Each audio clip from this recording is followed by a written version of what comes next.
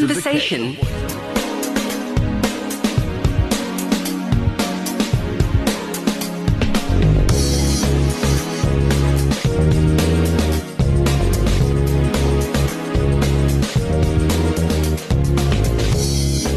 Assalamu alaikum wa rahmatullahi wa barakatuh, and welcome back to In Conversation with myself, Yasmina Peterson. Now we are tackling something quite interesting this afternoon, and that is regarding the obesity rife in South Africa. Now we all know that living in South Africa, we're eating fast foods, we don't really exercise. Some of us do, some of us don't.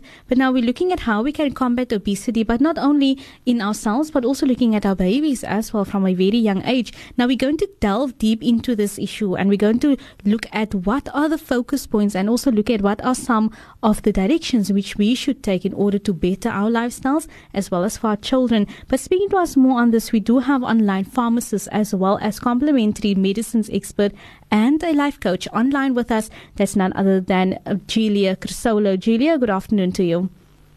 Hi, Yasmina. Wonderful to be with you. Thank you so much. Thank you so much. Wonderful to have you with me, Adiela. Now, Adiela, you know the study by the South African Medical Journal focuses on teachers in Cape Town. So now we're looking at what is the situation in South Africa as a whole. Can you say that we are an overweight and sick nation? Yes, ma'am. The study that was done was on Cape Town teachers. So of course, it's only one part of our country, but it definitely is an indication that in general, South Africa tends to be quite an overweight nation. And actually, we know that in sub-Saharan Africa, we have the highest overweight and obesity rate. 70% of women and a third of men are overweight or obese. So, of course, we are generalizing, but this study definitely opens a window into this reality of us being a bit too overweight, not active enough, and not eating the right kind of food. Now, Adiela, how often do you advise for us as adults, as well as our children, to go to the doctor and get ourselves checked out so that we can know where we hit the mark on the weighing list? Well, I think it's about taking our power back. Instead of relying on doctors and the medical profession as such, especially in terms of health and wellness, is let's take our power back and take control of our own lives and start to get educated about what is healthy weight. It's very simple. Just look at yourself in the mirror and see for yourself, what do you look like? But beyond looks, how do you feel? Do you have enough energy? Are you able to walk a kilometer without panting to death? Do your clothes fit easily? Look at how you feel in terms of health and wellness, and let's not just focus on aesthetics. And there are basic guidelines in terms of healthy weight. Especially look at your body mass index. That's even more important. That one can look up on the internet. It's very, very simple. So I think the first thing is to get real and truth and honest with ourselves, and do it from a perspective of health and wellness, as opposed to weight loss and as opposed to what the society thinks we should do. Rather, make it an internal decision. Now, Adiela, looking at obesity, being obese and being overweight, would you say those are the same things, or is it completely different? Obesity is on the extreme scale of overweight. You just look at weight. It's all on that same scale. And obesity is a bit more extreme compared to overweight. Obesity, there are certain criteria for that, and it's much more serious than just being overweight. Obesity is a serious, serious health risk because it exposes you or makes you so much more prone to diseases like diabetes, like heart disease, cancer, etc., which really are completely preventable. Now, definitely, we are speaking about obesity rife in South Africa. We're speaking obesity, we're speaking overweight, as also looking at diabetes, being we in November and looking at November being the month of diabetes. Now, if you're looking at diabetes now, Adiela, I'm changing the focus now to obesity and going a bit to diabetes. Would you say that diabetes is a consequence of poor health and a lifestyle, or not? Well, yes, ma'am. If we look at type 2 diabetes, which we are really talking about now, yes, type 1 diabetes is a whole different ballgame. It's more autoimmune disease. it's got less to do with lifestyle. But type 2 diabetes, which is much more common, is absolutely a consequence of poor health and lifestyle, which in a way is a stark truth, but on the other hand, it also is a gift because we can do something about that. We can actually choose a lifestyle, we can choose food that can change the course of our life and put us on a good track so that we don't land up with diabetes. But now It's all about education and awareness. Yes, looking at diabetes, looking at overweight and obesity, I'm thinking that sugar plays a main role here, and the intake of your sugar levels as well as the sugars you take within your coffee and your tea, does that play a main role in your lifestyle if you are obese or overweight, even diabetic as well? Definitely. Sugar is a big role, but also not just sugar. It's also carbohydrates and the quality of food. So it's not just sugar. Sugar is a big part of the equation, but it's also carbohydrates, bread, pasta, mini meal. Too much of that, and especially too much of your processed foods, like pies and pizza, cakes, sweets. As well as your breads as well, Julia. Yes, because bread, all carbohydrates eventually get converted into glucose in your bloodstream. Yes. So it's not just sugar. Now, if you are wanting to live a healthier lifestyle, let's say you want to change, like you said in the beginning, we should take the power back and we should really make that effort in order to change. So let's say I'm drinking 3 scoops of sugar within my coffee on daily. How would you suggest then to come off from 3 and gradually move up until 1 or so? I'm so glad you mentioned the word gradually, yes, because that is the way to do it, is to make small changes that you can sustain. Instead of setting these big goals which you might not be able to attain and then feel worse about it, rather be kind to yourself. Set yourself 4 goals. So if you're having 3 teaspoons of sugar in your tea, then go down to 2 or even 2.5. Try that out for a week. You'll be amazed that your taste buds slowly get used to less sweetness. So it is small things. If, for example, you're wanting to get more active, then start walking, even 10 minutes a day. It's what you do every day that is more important than what you do once a week. So little changes that are done consistently, that's the key, and it's a gradual change. It isn't an overnight story. But now we're also coming to the little ones. We're paying some attention to the little ones here as well, Julia. And we're looking at the fruit juices that we normally think, okay, not gas, but here's some fruit juice for you because we think that it's healthy. But it also has added sugar in that. So how can we then minimize the intake for our little ones with the sugar? Yeah, I'm so glad you mentioned that, because we do have a perception that fruit juices are healthy. And yes, I suppose compared to sugary cold drinks, they are. But they still have a lot of sugar in, especially if they have added sugar. So for our little ones, let's rather try to not corrupt their taste buds and get them used to water. From the beginning, if you still have the opportunity. Water, rooibos tea, plain. They don't need sugar. If you don't corrupt your children's taste buds with sugar, they won't know better. But if your child does like fruit juice, then what I would suggest is have it in small quantities and dilute it. So make it half water, half fruit juice, and slowly try and introduce more water and not just rely on fruit juice as their only intake of liquid, because it still is a lot of sugar and it's not good for their teeth either. So my feeling is fruit juice, maybe 1 glass a day is more than enough. It still has a lot of sugar in. Rather give them fruit, much more wholesome choice. Definitely. Excellent. You mentioned rooibos tea, giving them rooibos tea. Are we looking at rooibos tea just like that or not even adding any sugar? And if you're looking at sugar, your white sugar and your brown sugar, some normally say that the brown sugar is the healthiest option. How true is this? I would say it's sugar. Irrespective, it's still sugar. It's still affecting your blood sugar level. So I would lump them all in the same pot as sugar. And the idea is to minimize or cut out as much as possible.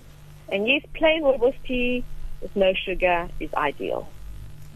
Now, also going on to your over-the-counter type of things, the ones that you take the tablets, or maybe to lose some weight, or maybe to get your energy up and so on. What's your take on this? Do you recommend like over-the-counter things to counter also your diseases if you have and so on? Yes, I don't believe in weight loss supplements. I really don't believe that the answer is in a pill. It's about lifestyle, it's about choices. So any weight loss supplement that's going to promise you to lose weight, stay far away from it. I really don't feel that that's the answer. But definitely supplements in general can be a great support in terms of healthy lifestyle. For example, every day, especially if you're diabetic, if your blood sugar is high, you have a lot of oxidation happening in the body. So good antioxidants are really good for you, like green tea. Green tea comes from nature. It's a natural product. And green tea extract, like the Origin 8, it contains a green tea extract that's specially prepared where all the goodness stays inside. And when you take something like Origin 8, it stays in the body for a long time. That gives you protection against oxidation for a long period of time. So that's a very good thing. Things like vitamin D in sprays, magnesium, B12 sprays, all of these nutrients are so helpful because they just support us in having a healthy lifestyle.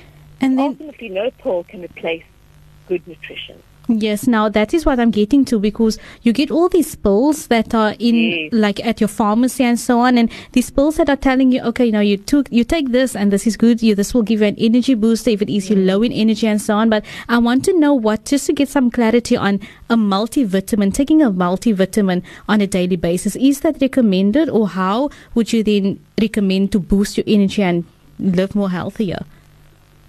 Absolutely, yes, Ms. Min. Let food be your medicine. So always begin with good nutrition. You can't bypass that. So start with that. In the ideal world, our food would be rich in nutrients and not be grown in depleted soils. So we'd only need food. But in our modern lifestyle, often our food isn't nutrient rich because the soil that it's grown in might be lacking in essential nutrients. So I would suggest a good multivitamin every day, something that is as natural as possible. For example, your food form, like spirulina. It's a food, essentially. So that is something that the body can recognize. It comes from nature, much more easy to absorb the nutrients and use the nutrients in the body. So food for multivitamin is a good place to start. A good omega-3 every day is a good thing to take. And I would recommend a good antioxidant like green tea, Origin 8 every day. That's a good foundation to start off with. Julia, you mentioned that you cannot bypass a nutritious lifestyle, and regarding the supplements and so on, I want to come back to the type of things that you eat, whether it is breakfast, whether it is lunch, or whether it is supper. I came across something interesting where it said that your stomach is the size of your fist. So what should your supper plate be looking like? Because sometimes I feel, or I see that most of us, we go haywire on supper because we maybe didn't have lunch or we didn't have breakfast. So now we go all out and we don't even have room for air in our stomach. So what should our plate look like at supper time? Oh, so beautifully put, yes, man. You've really brought in a wonderful feature about quantity. So we've spoken about quality, and let's look at quantity. Yes. You are so right. When you don't have food in your stomach, it's the size of your fist. Now, if you look at that, that's really small. Yes. So that means that you could only eat so much. So when you look at your plate of food, it shouldn't be a mountain. It should be moderate quantity. And also the ideal is not to actually drink with your meal because it's going to take up more space. It's much better to drink liquids half an hour before your meal or about 2 hours afterwards. And quantity is really important because your stomach can only take in so much. And if you put in too much, then it can't actually move because your stomach actually moves. The muscles actually move around to break down the food. If you are overeating, your stomach cannot do its work. So you find that you get bloating, belching, flatulence, and discomfort after a meal and for 2 hours afterwards because your food is going into your colon not well presented. It's still in big clumps, so it's going to cause fermentation, gas, bloating, indigestion. And chewing your food very well, it's really a wonderful habit to get into that promotes health and wellness and good digestion. Now, Julia, here's a message that came through. It says here, I'm a female, age 61, medium height. What must my weight be? I'm 66 in weight. Is that overweight or not? She's 61 of age, medium in height. She's asking what must her weight be. She's 66 in weight. Is that overweight or not? It's very difficult for me to comment. It depends so much on your bone size, how tall you are. What's more important, not just weight, is your body mass index, which will measure what percentage of your body mass is fat compared to muscle. Or bone even. Body mass index, which you can calculate. I can't tell you offhand what that is, but that's more important. And for this lady who's SMSing, let her feel into your own body. How do you feel in your body? Do you feel comfortable? Do you have health issues? Let your body be your guide as opposed to something external. Body mass index scales are just a guide. How is your body? What is your body telling you? Do you feel healthy and well? That's what's more important. Do you have energy? That's more important. And then, Julie, is another one that came through. It says here, mom is 82, has a touch of high blood. What multivitamin and sedative is good for her? She's also an Alzheimer patient as well. Would you recommend a multivitamin for her or not? It's a good place to start. For Alzheimer's, it's a good place to start. It's very important with high blood pressure, Alzheimer's, any chronic disease, that inflammation be kept to a minimum, because the more you can make inflammation, the more the condition, especially chronic conditions. So something like biocurcumin, which is a natural anti-inflammatory, is very important. And also vitamin D, especially in the deluxe spray. Very, very important for mind, for well-being, and also for blood pressure. Magnesium helps a lot with blood pressure, helps to bring it down. And I really like the magnesium spray. Better you magnesium spray because it's well absorbed. So there's a lot of things that you can do. Again, exercise is really important, and stress. If she's stressing about things, it pushes up blood pressure. On that remedy is good for calming down. Beautiful. On that note there, we're breaking for answer. When we come back, we'll continue with Julia Crisola on obesity as well as diabetes and health overall. Stay tuned. In Conversation.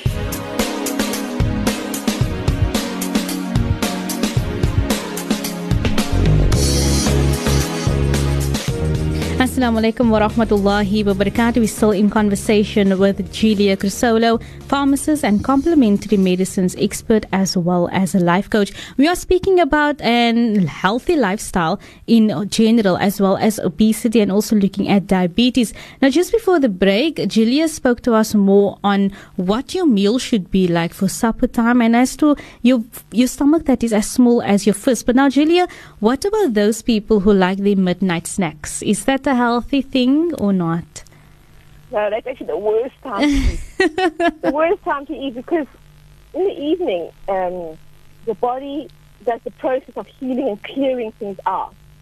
So in the evening, now the night time, that is when your digestive system needs a break. So your body can actually focus on healing, repair, your liver can detox.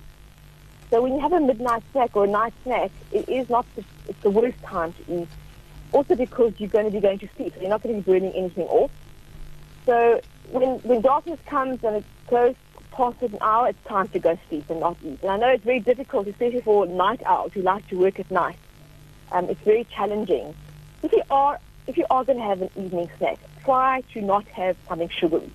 So rather have, maybe a protein drink or something more protein. It doesn't have a high sugar content.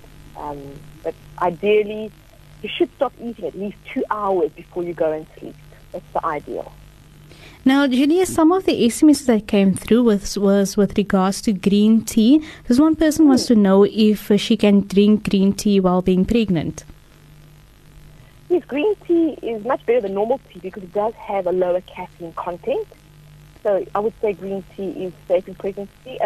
Ideally, you'd like to have no caffeine, especially in the first 3 months. I would advise her to rather stick to non-caffeine, like rooibos tea. After 3 months, you can be a bit more relaxed. So green tea is an okay option. But ideally, you'd want to not have caffeine drinks, ideally. Okay, and then another one also, we're speaking also about diets. This person wants to know, is the HCG diet safe? HCG, what diet is that? I'm not sure which is the HCG diet. Maybe they can elaborate a bit more. Yes, it's this is a diet. It's actually stands for human chronicle. Those are hospital terms that I really don't do. Okay. But the HCG is actually the hormone that women make when they are pregnant. So previously, the HCG diet was defined by a 500 calorie diet paired with daily injections. Oh goodness, that sounds extreme. Now I don't believe in counting calories or injections. Yes. I really don't think one should be counting calories and going crazy. Use common sense. Moderation is important, as natural as possible. Become aware of the quantity of food you're eating. That's also important. And listen to your body. Eat when you are hungry. But if you're going to be obsessing about food and calories, Yes. that's not healthy for your mind. I think it's much more important to listen to your body and go back to basics. Moderation, good quantity, move your body, and not be too obsessive about calorie counting. And definitely I wouldn't go for injections or anything like that. I think that's extreme and unnecessary. Okay. Now, also going to the end of the program now, Gillian, what mental steps do you recommend for one to take in order to obtain a healthier lifestyle and becoming healthy? In terms of mental level, we often want to change. It sounds like a good idea. There's something perhaps in what we're talking about that triggers something in you, and you think, I want more of that. I want to be healthier. I want to, have a healthy lifestyle. And then it comes to the crunch of choices, because, it's not always easy to make these choices because we are creatures of habit. We like our comfort, and what is going to help us make sustainable change? So you contemplate something first, and then you've got to get clear about why. What is the real what is the deep reason why you want to make change? Because if you know why you're doing something, then it's much easier to deal with the real challenges and obstacles along the way. So, if you want to lose weight because your partner will love you more, that's not going to be sustainable. There's got to be an internal reason. It's got to be for yourself. I want to be healthier. I want to have more energy. I want to feel good about my body. I want to not get ill. Those are good reasons for wanting to make changes. And then once you've decided that you want to do this, why you want to do it, is to start taking action. Nothing will happen unless you start taking action. So my suggestion is to take small steps consistently every day. It's much more sustainable. And remember that you need to exercise, move your body in a way that you enjoy, that is sustainable. And get support. Get help from your friends, from your family. Make it a family thing that's actually fun and enjoyable, as opposed to something that feels like punishment or, difficult or a mission. That's not going to be sustainable. Yes, definitely true. Words spoken there by Gillian Crisolo, the pharmacist, complementary medicines expert, as well as life coach. Gillian, I want to say thank you so much for speaking to us and giving us some more insight as to living life on a healthier buzz. So, Gillian, thank you so much. Such a pleasure. It's been wonderful chatting to you all. Love to you and your listeners. Thank you. Have a great day further now. Bye. Bye.